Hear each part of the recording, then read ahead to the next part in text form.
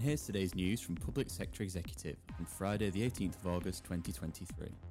Leicester City Council has published a report looking into the effects of the COVID-19 lockdown on the city. Collated by Professor Ivan Brown, the city's Director of Public Health, the report charts key events, testing and vaccine programmes and how communities came together to help with the response to the global event.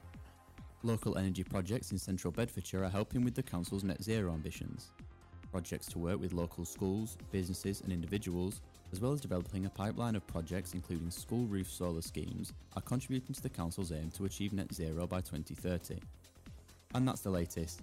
Don't forget to like and subscribe to make sure you receive every new bulletin, and check out our website publicsectorexecutive.com.